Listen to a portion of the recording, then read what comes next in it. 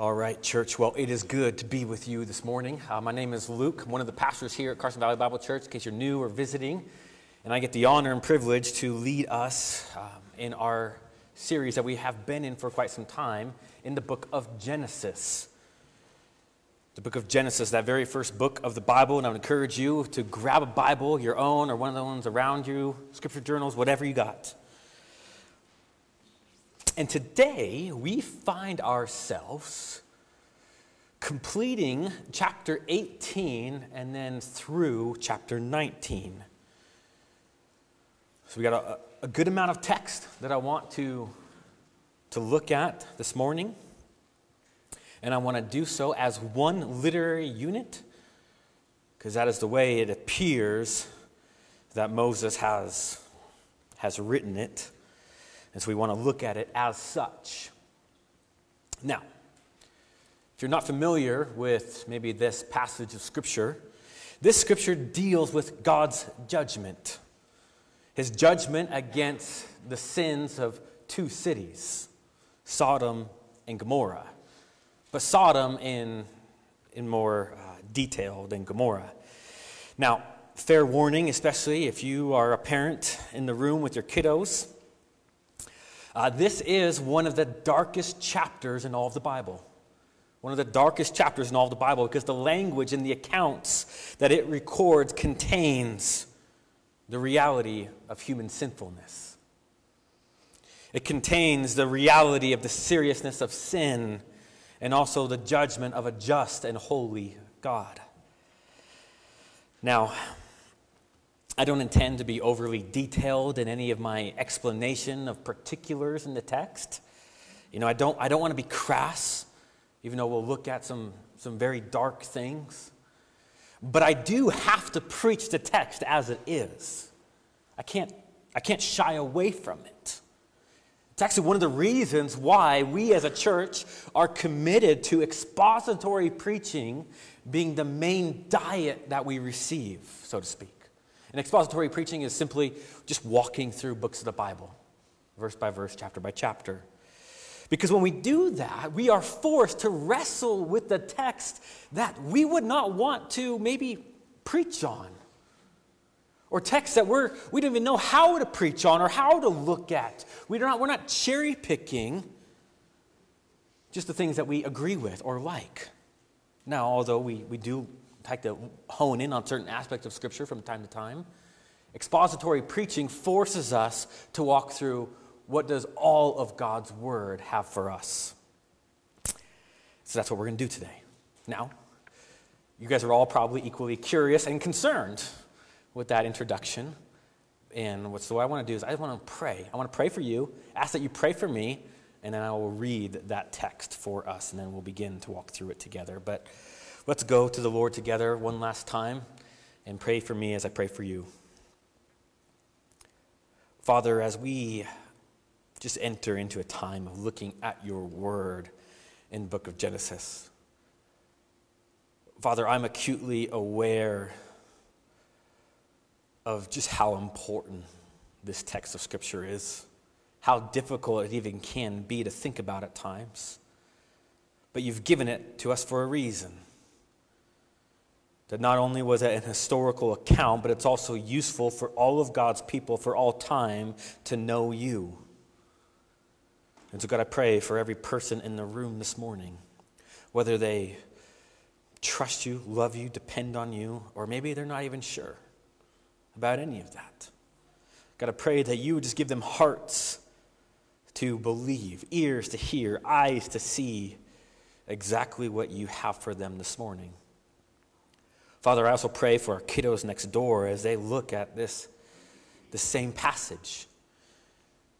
And Lord, that you would give those teachers just wisdom to know how to rightly teach it to our kiddos. And like all of us, Lord, that they would be able to respond to your judgment and to your mercy.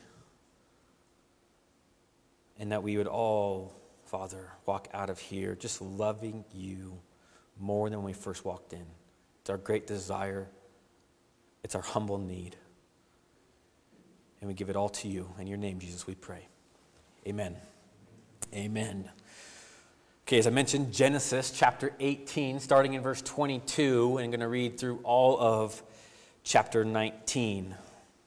Chapter 19. So let me just go ahead and read this for us. You can follow along in your Bibles or on the screens. All right, so the men turned from there and went to Sodom, but Abraham still stood before the Lord. Then Abraham drew near and said, "Will you indeed sweep away the righteous with the wicked? Suppose there are 50 righteous within the city. Will you then sweep away the place and not spare it for the 50 who are in it? Far be it from you to do such a thing, to put the righteous to death with the wicked, so that the righteous fare as the wicked. Far be it from you. Shall not the judge of all the earth do what is just?" And the Lord said, "If I find at Sodom 50 righteous in the city, I will spare the whole place for their sake." Abraham answered and said, "Behold, I have undertaken to speak to the Lord. I who am but dust and ashes. Suppose 5 of the 50 righteous are lacking. Will you destroy the whole city for the lack of 5? And he said, "I will not destroy it if I find 45 there." Again he spoke to him and said, "Suppose 40 are found there." He answered, "For the sake of 40 I will not do it." Then he said, "Oh, let not the Lord be angry, and I will speak. Suppose 30 are found there." He answered, "I will not do it if I find 30 there." He said, "Behold, I have undertaken to speak to the Lord. Suppose 20 are found there." He answered, "For the sake of 20 I will not destroy it." Then he said, "Oh, let not the Lord be angry, and I will speak again but this once. Suppose 10 are found there." He answered, "For the sake of 10 I will not destroy it." Then the Lord went his way when he had finished speaking to Abraham, and Abraham returned to his place. Chapter 19. The 2 angels came to Sodom in the evening, and Lot was sitting in the gate of Sodom. When Lot saw them, he rose to meet them and bowed himself with his face to the earth and said, "My lords, please turn aside to your servant's house and spend the night and wash your feet. Then you may rise up early and go on your way." They said, "No, we will spend the night in the town square." But he pressed them strongly, so they turned aside to him and entered his house. And he made them a feast and baked unleavened bread, and they ate. Verse 4. But before they lay down, the men of the city, the men of Sodom, both young and old, all the people to the last man, surrounded the house. And they called to Lot, "Where are the men who came to you tonight? Bring them out to us that we may know them." Lot went out to the men at the entrance and shuts the door after him, and said, "I beg you, my brothers, do not act so wickedly. Behold, I have 2 daughters who have not known any man. Let me bring them out to you and do to them as you please. Only do nothing to these men, for they have come under the shelter of my roof." But they said, "Stand back." And they said, "This fellow came to sojourn, and he has become the judge? Now we will deal worse with you than with them." Then they pressed hard against the man Lot and drew near to break the door down. But the men reached out their hands and brought Lot into the house with them and shut the door. And they struck with blindness the men who were at the entrance of the house, both the small and the great, so that they wore themselves out groping for the door. Then the men said to Lot, "Have you anyone else here, sons-in-law, sons, daughters, or anyone you have in the city? Bring them out of the place. For we are about to destroy this place, because the outcry against its people has become great before the Lord, and the Lord has sent us to destroy it." So Lot went out and said to his sons-in-law who were to marry his daughters, "Up, get out of this place, for the Lord is about to destroy the city." But he seemed to his sons-in-law to be jesting. As morning dawned, the angels urged Lot, saying, "Up, take your wife and your 2 daughters who are here, lest you be swept away in the punishment of the city." But he lingered. So the men seized him and his wife and his 2 daughters by the hand, the Lord being merciful to him, and they brought him out and set him outside the city. And as they brought them out, one said, "Escape for your life. Do not look back or stop anywhere in the valley. Escape to the hills, lest you be swept away." And Lot said to them, "Oh, no, my lords. Behold, your servant has found favor in your sight, and you have shown me great kindness in saving my life. But I cannot escape to the hills, lest a disaster overtake me and I die. Behold, the city is near enough to flee to, and it is a little one. Let me escape there. Is it not a little one, and my life will be saved?" He said to him, "Behold, I I grant you this favor also, that I will not overthrow the city of which you have spoken. Escape there quickly, for I can do nothing till you arrive there. Therefore the name of the city was called Zoar. Verse 23, the sun had risen on the earth when Lot came to Zoar. Then the Lord rained on Sodom and Gomorrah sulfur and fire from the Lord out of heaven.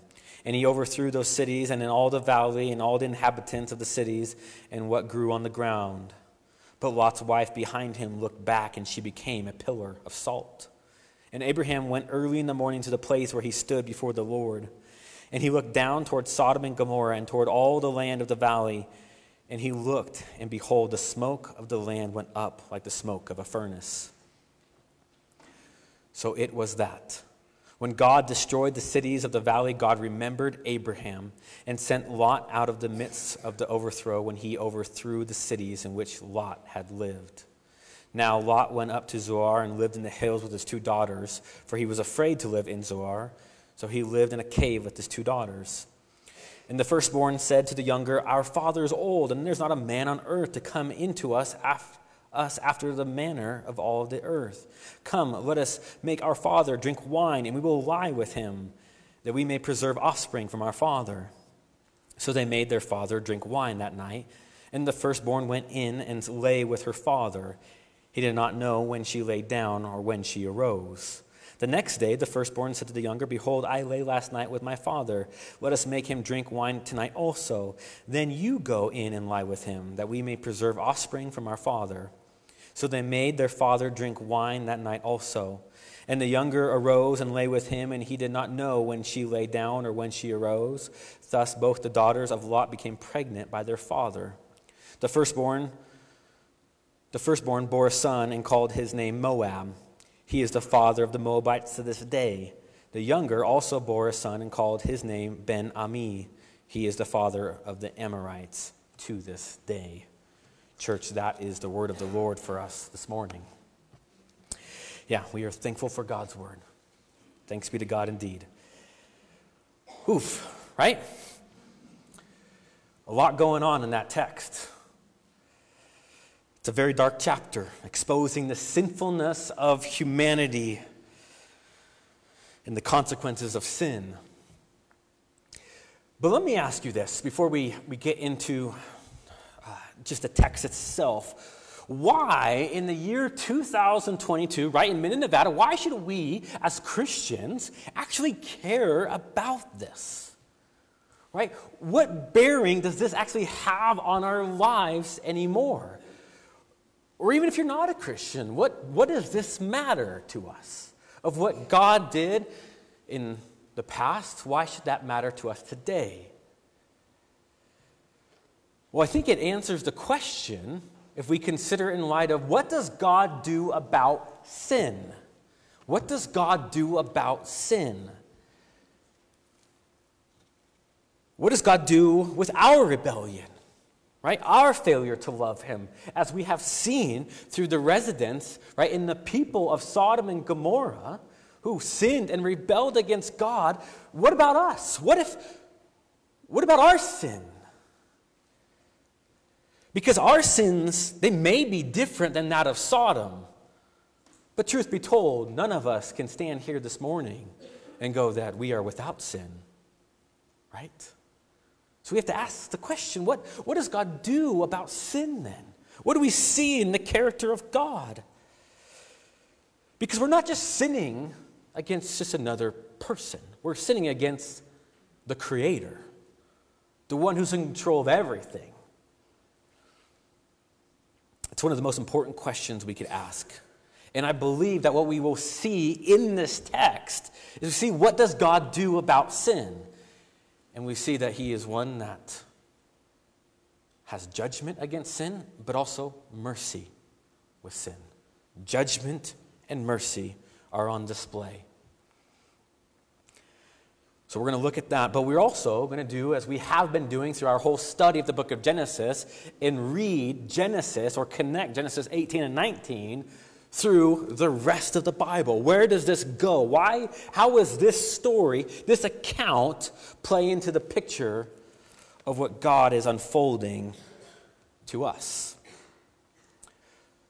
Now, as you may imagine, because we did look at so much actual text itself, I'm not going to be able to cover every verse, but I do intend to highlight as much as I can for us.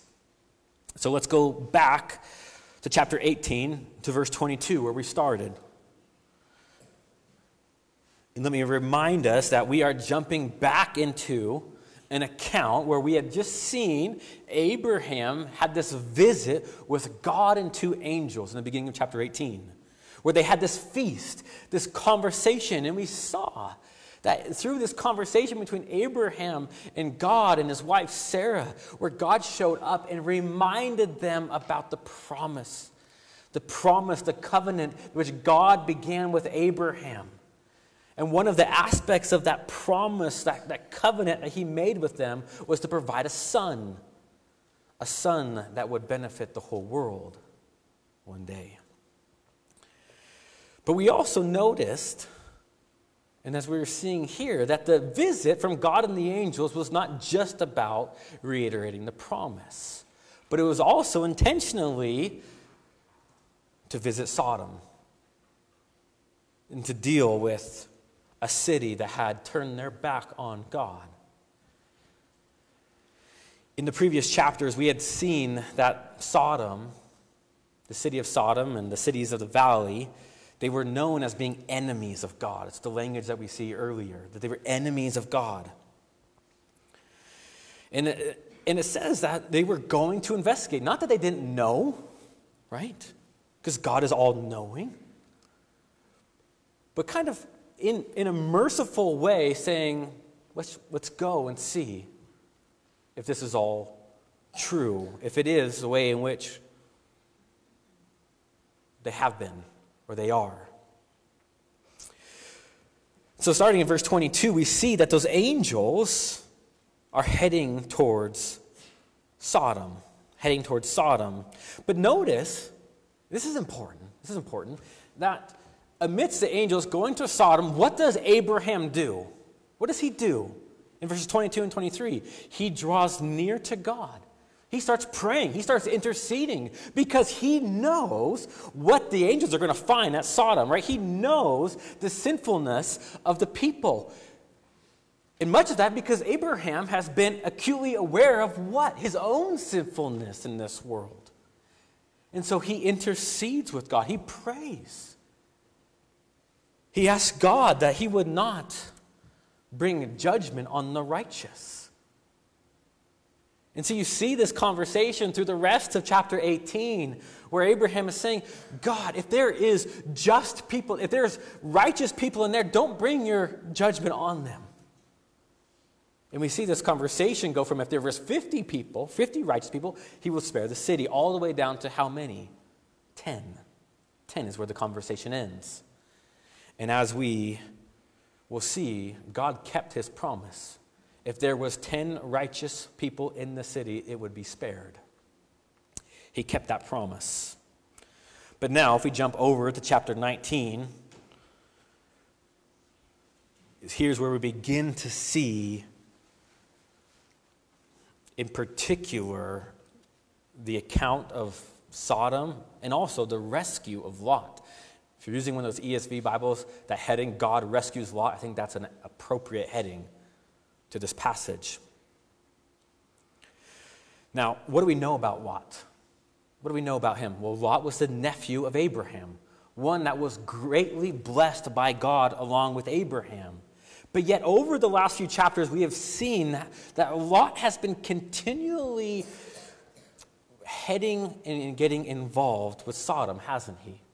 Even after the city of Sodom was overtaken by foreign kings and Abraham had to go and rescue them, we see Lot had returned to Sodom. And it says here in verse 19, verse 1, that when the two angels came to Sodom in the evening, Lot was sitting in the gate of Sodom. And what that means is that Lot actually had a position of political authority in Sodom. That he stood at the gate. We see that being, in the rest of Scripture, being something that was a respected person of the city, someone who had political influence, would be sitting at the gate, one who was an elder in some respect. So what we see is that Lot was identifying with Sodom in some way, right? He had committed to Sodom, not in a missional way, as if God calls us to foreign places, to foreign people, so that we can love and encourage and be a light to a dark place. But no, Lot had identified, this is my city. These are my people. But as I mentioned, this did not happen quickly, did it? Over the last several chapters, we've been seeing Lot move this direction, right? Slowly making decisions that reflected his heart, right? His position in Lot did not come overnight. As much of our own sometimes drift away from God, it didn't come overnight, did it? But making small decisions over and over again that reflected what we truly want in this world. As one commentator puts it, Lot's heart was in Sodom long before his body was. But what happens? Well, Lot has a conversation with two angels. A lot of the details are very similar to that of chapter 18, but it's, as we'll see, the end result is very much contrasted. So the two angels agree to spend the night in Lot's house. Lot makes them a feast. But then, starting in verse 4, we begin to see one of the reasons why Sodom was to be judged, don't we? As it says, before they are about to lay down, the men of the city, the men of Sodom, both young and old, and all the people to the last man surround the house. They surround the house, and what do? They start calling out to Lot, yelling at him to come out. And so Lot comes out, doesn't he? He shuts the door behind him. And what do we see in verse 5? What do all of the men, young and old, what do they want? Well, it says that they asked a question to Lot, where are the men who came to you tonight? Bring them out to us that we may know them. That we may know them.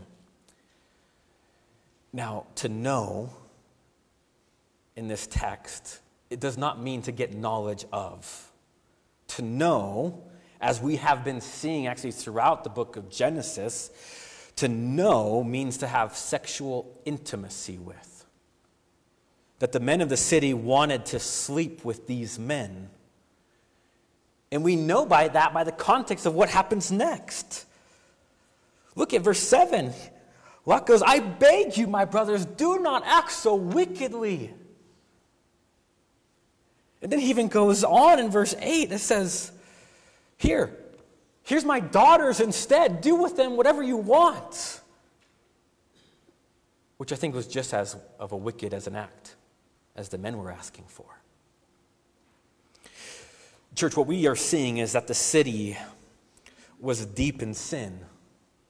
Deep in sin. Remember, this was not a handful, right? This wasn't a small minority, but this was a majority. All of the men of the city willingly and openly were rebelling against God's good design for sexual intimacy between a husband and a wife.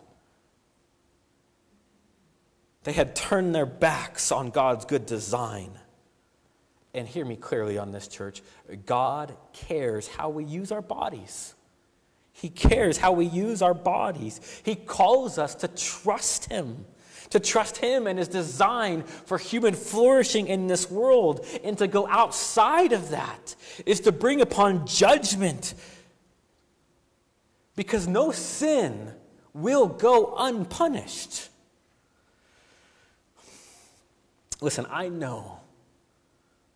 very aware that what we are seeing and what I am saying could be considered hurtful, judgmental, and maybe even hateful to some. But I will not lie to you like the world will and say that what you do with your body doesn't matter. Just do what you want, with who you want, when you want to. God cares about you because he is the one who created you.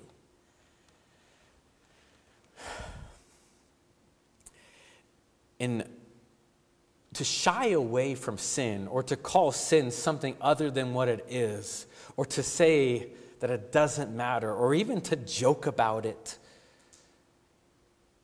is not loving from anybody. It's not loving from me. It's not loving from the world. It matters greatly, as we have read.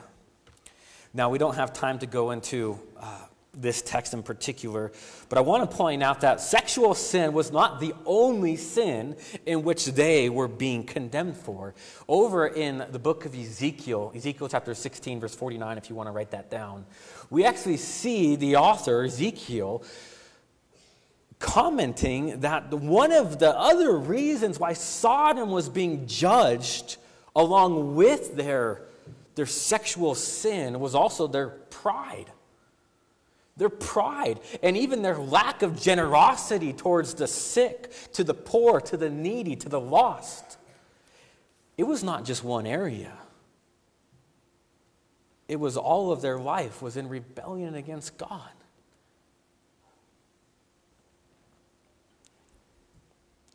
Their lack of care for the needy and the lost was just as much of a concern to God as was their bodies. And I've also been really heartbroken over this. I've been thinking about this week is, how do you get here? Right? What happens? And especially when I think about all of the men, the young and the old, I think about fathers with their sons standing outside the house of Lot, and I'm heartbroken. Why? Because I see a failure of leadership. I see men failing to teach their sons to walk with God. Men failing to protect their daughters and their wife. You see, sin, you may think it's just a personal decision, but it's not. Sin has massive consequences that sometimes we're not aware of. That they can have generational impacts. And although the context, right, may be different from the days of Sodom to the days of today, but I see the same heart often in us, where sin is a punchline, right? Sin can be turned into a meme. Sin can be turned into, does it really matter? As long as you're doing what you think is right. Jump down to verse 14, right? When Lot is actually going to his future sons-in-law and he's saying, this city is about to be burned. This city is about to be judged for their sins. But we've been given the opportunity to get out of here. What do we see? At the end of verse 14, but he seemed to his sons-in-law to be jesting, to be joking with them.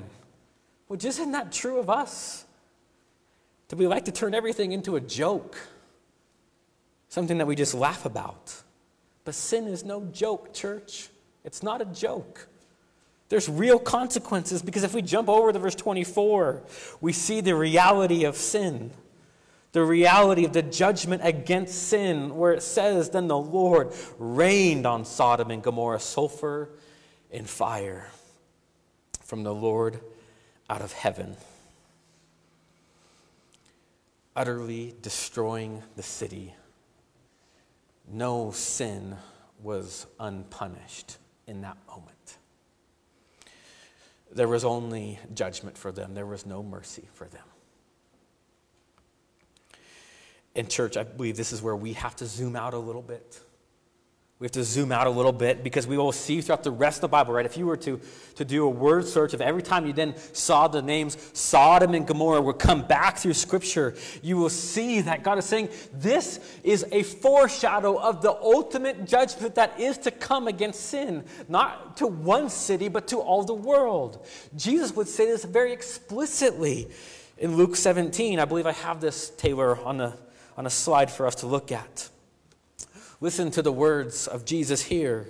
where he says, likewise, just as it was in the days of Lot, right, when they were eating and drinking, buying and selling, planting and building.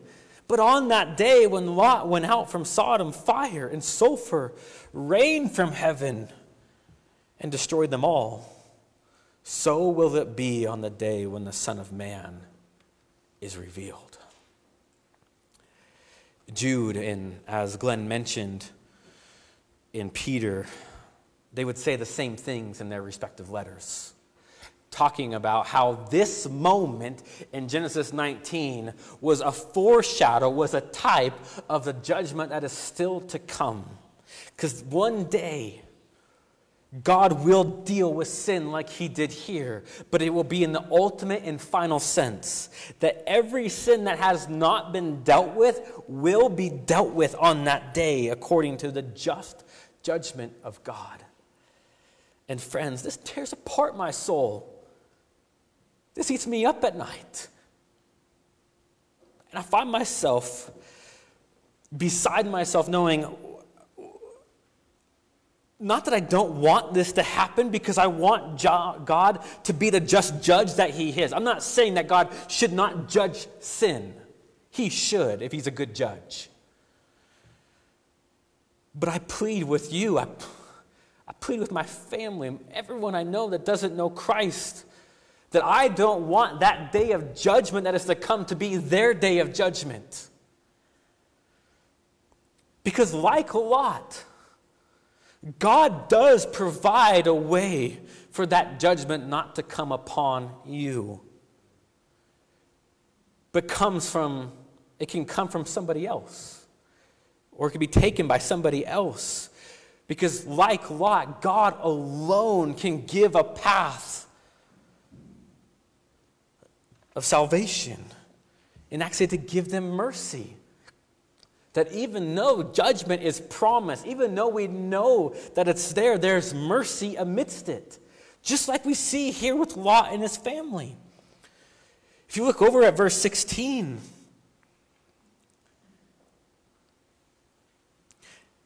it says, the Lord being merciful to him, they brought him out and set him outside the city.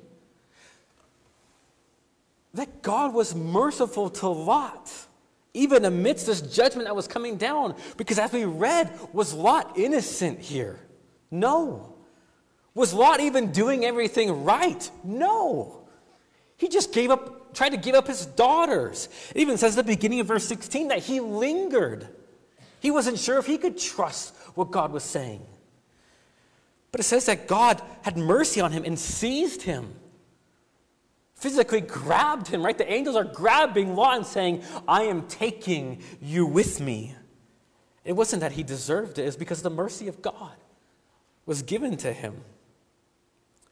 Though tragically, if you were to look at verse 26, we see that Lot's wife didn't respond to the mercy of God, did she?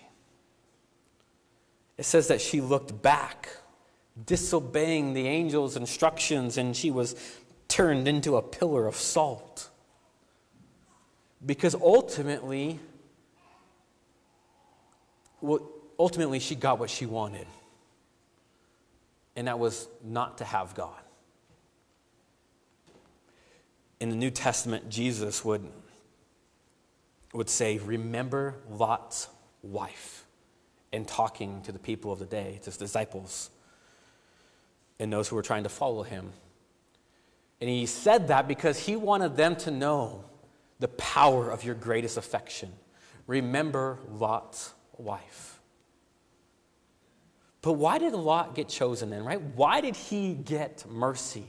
Why was he seized by the angels even though that he was just as guilty of sin as everybody else?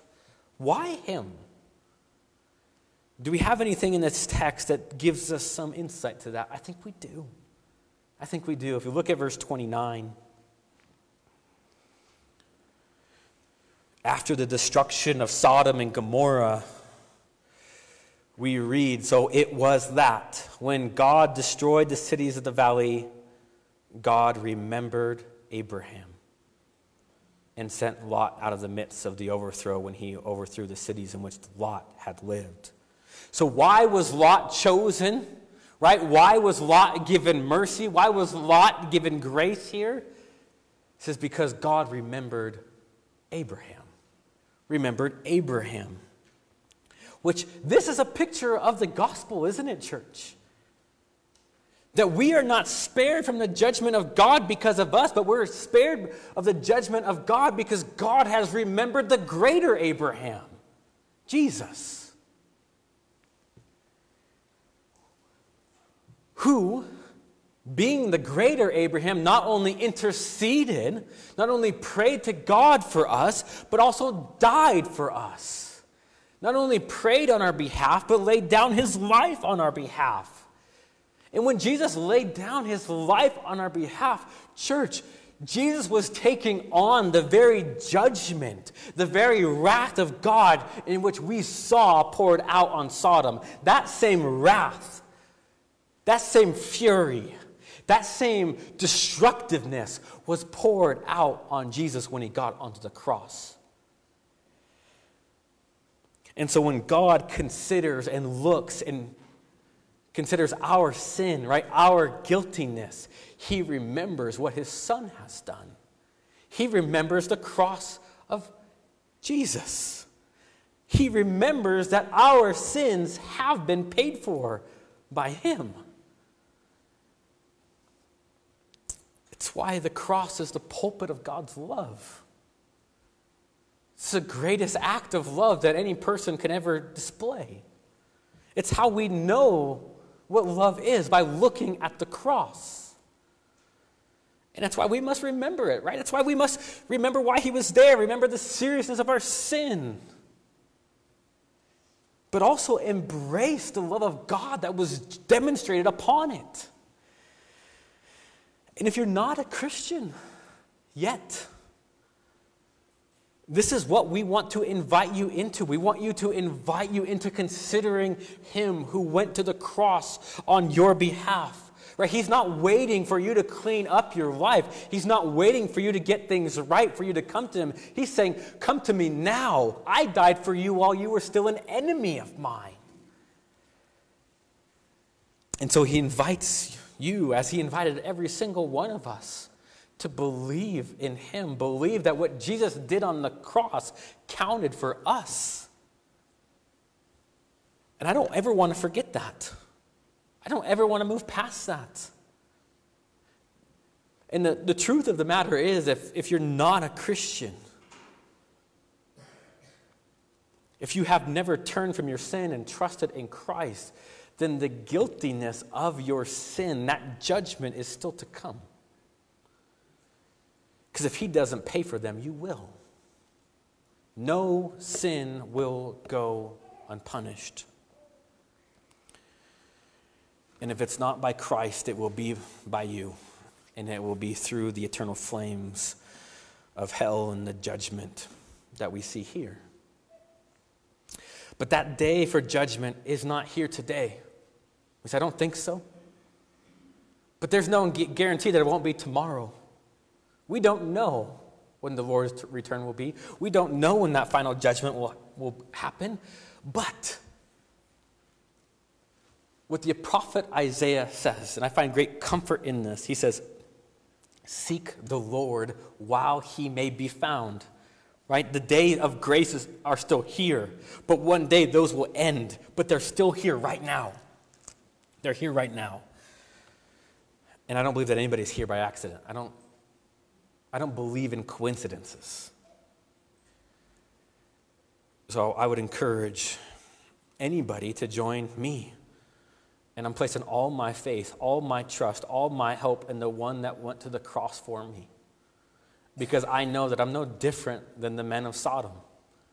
I'm no different in the way that I have, at the heart level, rebelled against God. I have turned my back on him. But yet, God in his mercy has revealed who he is to me, what the cross means to me. I used to think it was just for those who were really, really bad. until I realized I was the one who was really, really bad.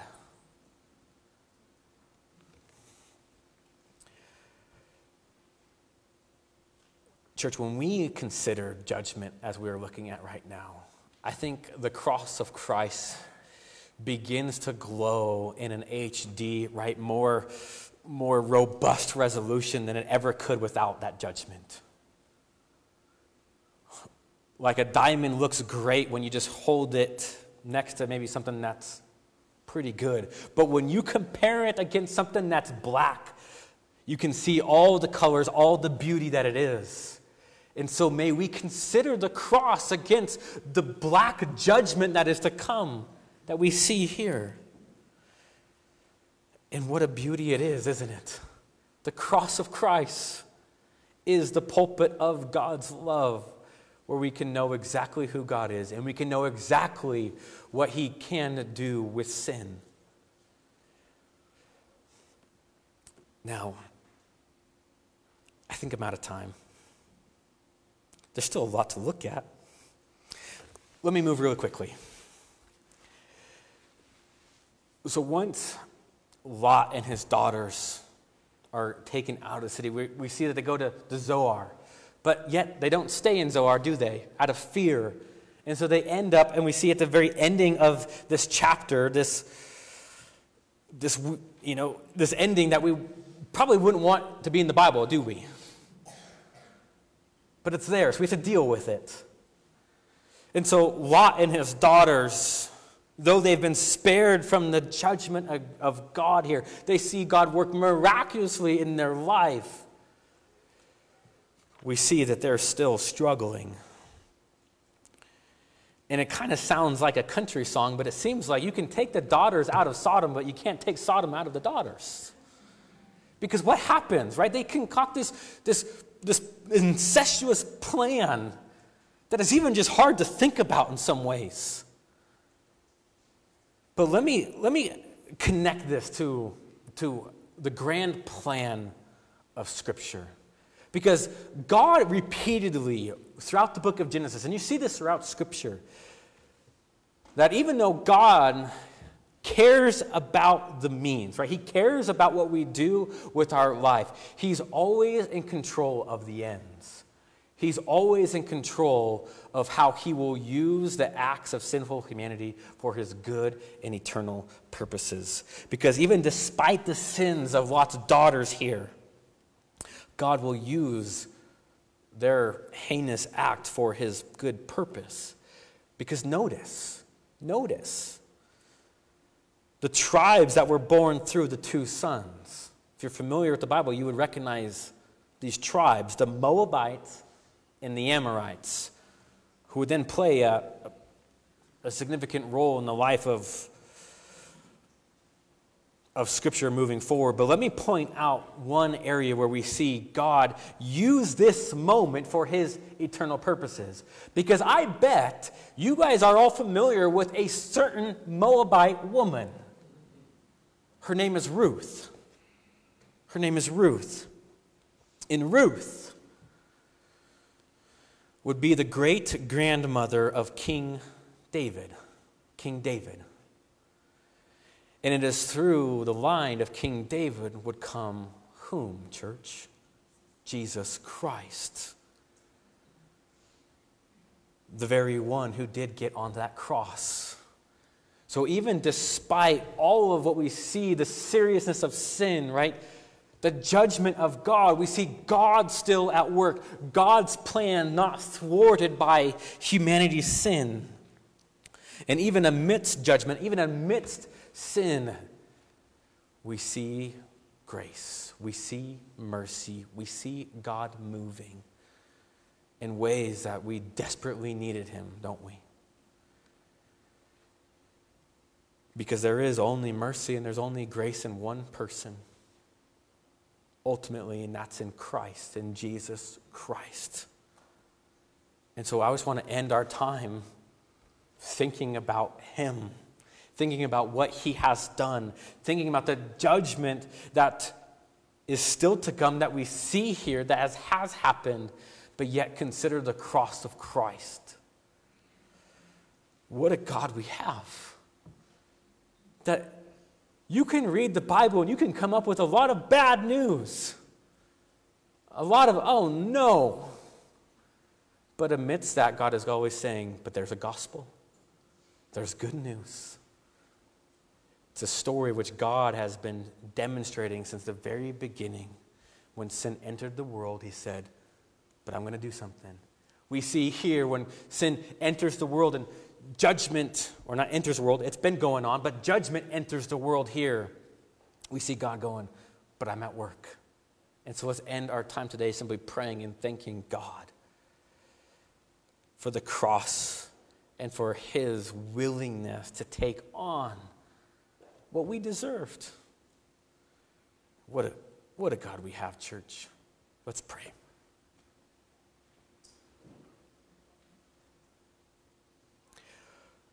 Father, as we end our time in your word this morning, I'm simply in awe of what you have done for me. I'm in awe of what you have done for every single person that has placed their trust in you. God, I'm no better. I'm just as guilty. But in you, Lord, in you, there's no condemnation for sin. In you, you have paid the full penalty for my sin. It's in your words, Lord, that you said it is finished, speaking about the atonement of my sin. God, what a God you are. May I never forget it. May we all be encouraged this morning to see the beauty of you, the grace of you, the love of you, and also the reality of you. And it's in your mighty and precious and good name we pray, Jesus.